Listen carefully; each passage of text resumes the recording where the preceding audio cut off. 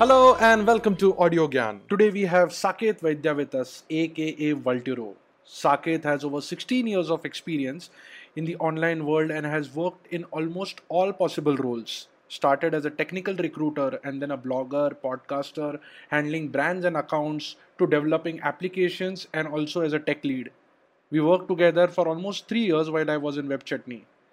Prior to Indigo Consulting, Saket was COO at WebChutney handling North India. Saket is one of those people whom I know are like early adopters of tech in the Indian online world.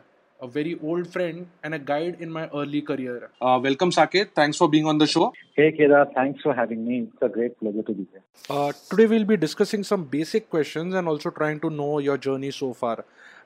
Since you've worked in such a wide variety of jobs, do you think there's a real digital solution? Well, my journey has really been weird and fantastic, and I have enjoyed every moment of it. As you rightly say, I have spent a lot of years in the industry. I think I've been working for about 16 years in total now, but even if you look at the digital industry per se, it is almost 12 plus or 13 plus years. And sort of to put this into perspective, I mean, my first job, which actually was for around 4 or 5 years, was that of a technical recruiter. And I just hire people in technology, and that's what I did for a day job. And in the evening, I used to blog, and I used to blog a lot, almost every day. I was one of India's first few bloggers. Those were the early days. I think blogging really started in India in 2001, but back then there were really few people. I must have started in 2003 and continued blogging till 2009 for a good 6 years. And even though I still have my blog, I'm not so regular and so on. But through blogging, I came to know the organization where I actually spent the larger part of my career. That's WebChutney.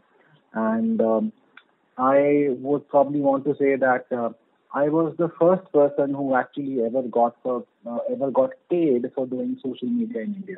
So I started my digital career as a social media analyst. This was back in 2006, and my job was just to basically network with my fellow bloggers and sort of see what we could do with brands. It was obviously a very fledgling field. There was no Facebook, there were no social networks per se. It was just blogs, so corporate blogging advisory services and online reputation management. That was just about it. And those were some fun experiences. Worked on some interesting projects, and then Facebook just suddenly hit. I mean, earlier when you said social networking, you only had Orkut, and that was just something that you did. It really did not have any. So, and from then on in 2007, really, Facebook really hit in the sense that they opened up the API. Earlier, it was a university-specific network, and suddenly it became a network accessible to public. With it came the social networking APIs, which allowed you to build Facebook applications and so on. So I kind of pivoted from blog into emerging applications built on the Facebook API, applications built on the several RIAA, which was the Rich Internet Application platforms available at the time. Moving on to actually amassing a full-fledged software development team, going to Pune, hiring some freshers and so on, and scaling up to being a program manager in charge of about 20 odd developers, moving into an AVP role nationally, having a 40-member team under me, and then eventually sort of shifting business side and, as you said, to the operational area. I mean, I've been practically heading digital agencies in North India for the past 5 or 6 years. It's been a great journey.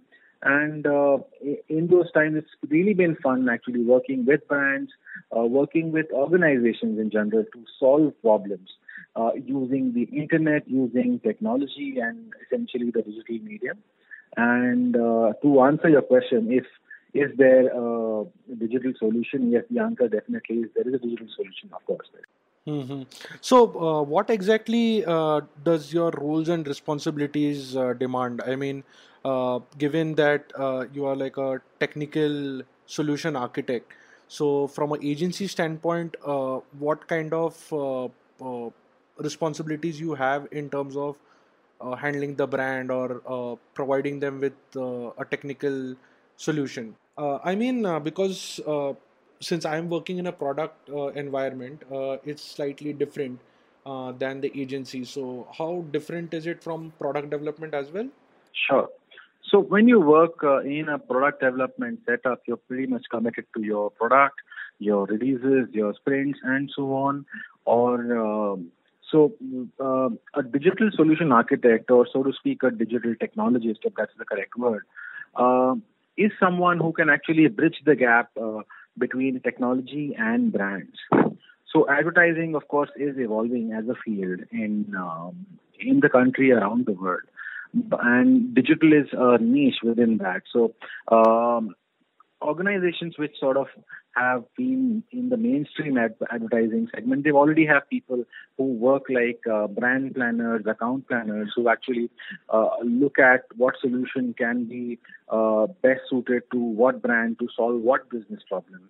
And while digital is just a medium, since the nuances of technology are very vast, and while a good project manager might be able to deliver a project on schedule, it will definitely need someone who has an eye for marketing as well as technology, as well as emerging technology and the possibilities thereof, to sort of marry both of these together and create a solution which wows people and which comes across as novel while solving a business problem.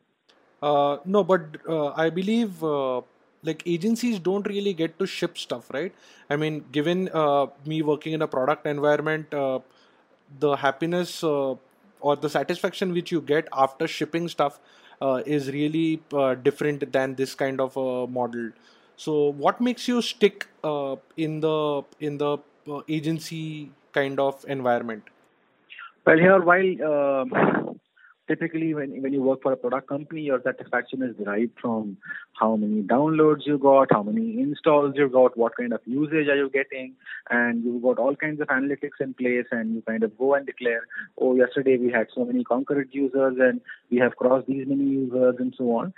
When you are actually building and deploying a solution for someone else, the satisfaction really comes from did the solution do what it is supposed to do? Did it really help the customer? And did it really affect human lives? So, I mean, ultimately, being a product company or a services company, when you say that I've got so many users, ultimately, the goal is for something that you wrote, the piece of code that you created, to actually help ordinary, normal people do something, and while helping, in the case of a product company, achieve certain revenue targets, or in the case of a brand, achieving certain business goals. So, for example, I think one of the most interesting solutions I built, which was long back, in 2008 or 9, I suppose, when there was no e-commerce per se in the country. And we convinced a jewelry brand called Tanishq to, really trust in the power of online marketing and set up an e-commerce shopping cart from the ground up on their own. And we helped build it for them. And while it sounds simple, it actually was a complex job, integrating with different legacy systems, getting all the marketing angles at play, playing up their collections correctly, and just a visual merchandising of it. At the end of the day, after first 6 months of operations of that e-commerce platform, when we actually were able to learn from the client that we sold about 4 crore rupees worth of product online in jewelry, which was basically unheard of in those days, was a greatly satisfying thing. Yeah, but in a product environment, you get to iterate on the product. You can improve the user experience of the customers, right? So, in an agency model, how does this work? Because I believe the solutions which you provide have a slightly smaller shelf life. Uh, Thereby, like, does it give satisfaction? I mean, how does that model work, or how do you handle that bit? The way you handle that bit is ensuring, I mean, that you share a much deeper relationship with the client. You can always be this software services company, charge a specific amount for a certain bespoke project, deliver the project and move on and trust the project to the client. They can do whatever they want with it.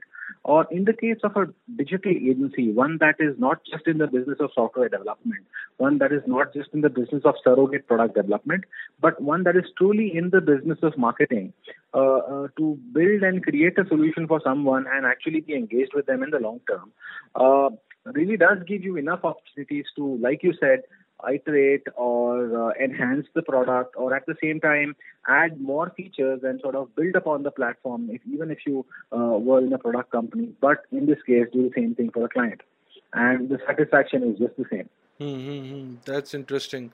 We will slightly change tracks here. I wanted to understand what's the role of an agency when they are helping these entrepreneurs. Now that we have this startup culture booming across India, uh, are these agencies trying to help build platform, build products? How do agencies fit in the scheme of things? And what's your take on overall the startup culture itself? So as far as the startup scene is concerned, I think it's a great thing. I mean, 5 years ago, 10 years ago, I mean, while some of the bigger, larger names in the industry, which have already IPO'd right now, if you take your MakeMyTrip and Naukri.com and all of those are from those times. But today, I think there is a lot more opportunity.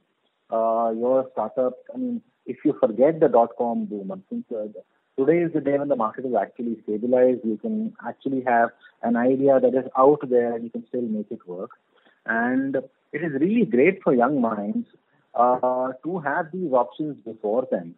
Earlier, you just had to get a job with, let's say, a software company. If you want to do something different, you join an agency and hope to do cool stuff. Right now, you can even do something on your own, and you never know if it actually works out. You might just be way more successful beyond your wildest dreams in a very short time. Now, to answer the second part of your question as to how agencies benefit from startups or vice versa, while your mainstream digital agencies today are about making the most in terms of revenue, so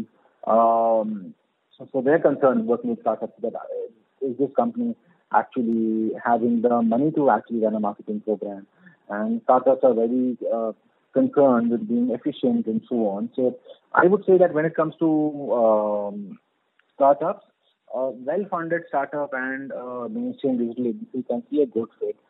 Specifically, if that agency is very strong pertaining to the whole go-to-market aspects of digital marketing, as well as ensuring that a certain ROI can be delivered.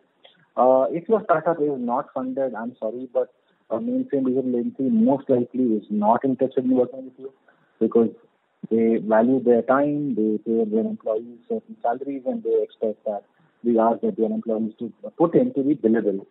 So, but then again, digital agencies come in all shapes and sizes. So you have these startups who are also digital agencies working with startups in other fields and doing something cool. It sounds like a mini ecosystem building in itself. And I would like to ask you like a personal question, but what do you think, what do you enjoy the most while working in this kind of a setup? To harken back to your previous question, when you asked me as to what gives a digital solution architect the most satisfaction, therein my answer was that the most human lives you actually touch with your product, that's what is the most satisfying thing. In terms of an actual profession, I think there are two things that have personally given me satisfaction as a person. One of them is, of course, creating value. Now, value is something that cannot be described in words per se, or there's no fixed definition. But ultimately, being able to create something out of nothing, as they say, creating value out of thin air, and delivering those results, be it to your clients, the customers of your clients, to your own shareholders, and being able to sort of demonstrate that something has been created out of nothing. Ultimately, the bottom line is what really gives you some satisfaction in terms of, okay, you are doing this right. And the secondary aspect is when you solve a communications problem, and when you're able to, through your, while I'm sure people in mainstream advertising agencies sort of manage to get this satisfaction much more often compared to digital marketers. But when you actually, because that's where, the positioning of the brand and so on comes on. But there are certain brands where their positioning has been affected solely by what they have done on digital, or how they've approached digital, or their communication on digital.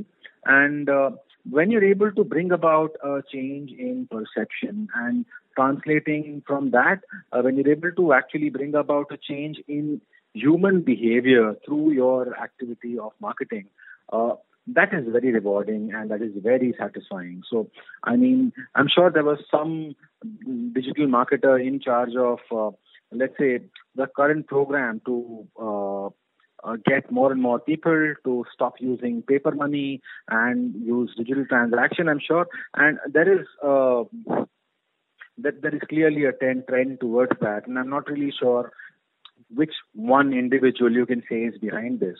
But through a series of actions and communications and government directives as well, if there is a certain behavioral change that has been observed, and that behavioral change is for the better, I'm sure the person who originally thought of this idea, it must give him great satisfaction. So ultimately, it's about delivering value and being able to change behavior. And that's what marketing is all about. And digital, by an extension, is just a medium, but at the same time, each medium is equally important. So in your heart, you're always a marketer. Mm-hmm. That's true, but like when we started our career, we obviously explored a lot more disciplines till we find the true calling, right? So any for the lack of better word, but any tips for the coming generation, for the people who want to get into the online world? How do they find the right job, or how do they know that this is what they are capable of doing, or this is what they should do? Any thoughts on that? Well, when it comes to the online industry, what is hot now may not be hot tomorrow. So right now in the startup space and the technology space, everybody is talking about blockchains and whatnot. When it comes to digital marketing, every brand today wants to create a chatbot. Maybe a year ago, it was something else. And 4 years ago, every brand just wanted to get on Facebook. That's what they wanted to do. So the needs keep changing. What is cool keeps changing. It keeps changing. So you can't always pinpoint and say, okay, this is one thing that we could get into, or this is one thing that you should always do, because the pulse of the market will always change. So the question that you ask yourself really is, I mean, apart from the big cliche of are you really having fun? The second question to ask yourself is, am I solving somebody's problem? Whatever I'm doing, is it affecting something in the real world? And if the answer to that question is yes, and you do believe that your actions are making somebody's life better, then you should keep doing what you're doing. And ultimately, hard work just pays off. I mean, if you remain committed to delivering value and you just work hard, you do get noticed. I mean, people sort of have tried to point out to me that I could be an exception, but I truly believe that if you just sort of focus on this mantra, there is nothing stopping from growing you. I grew from a social media analyst to a chief operating officer in about 8 years.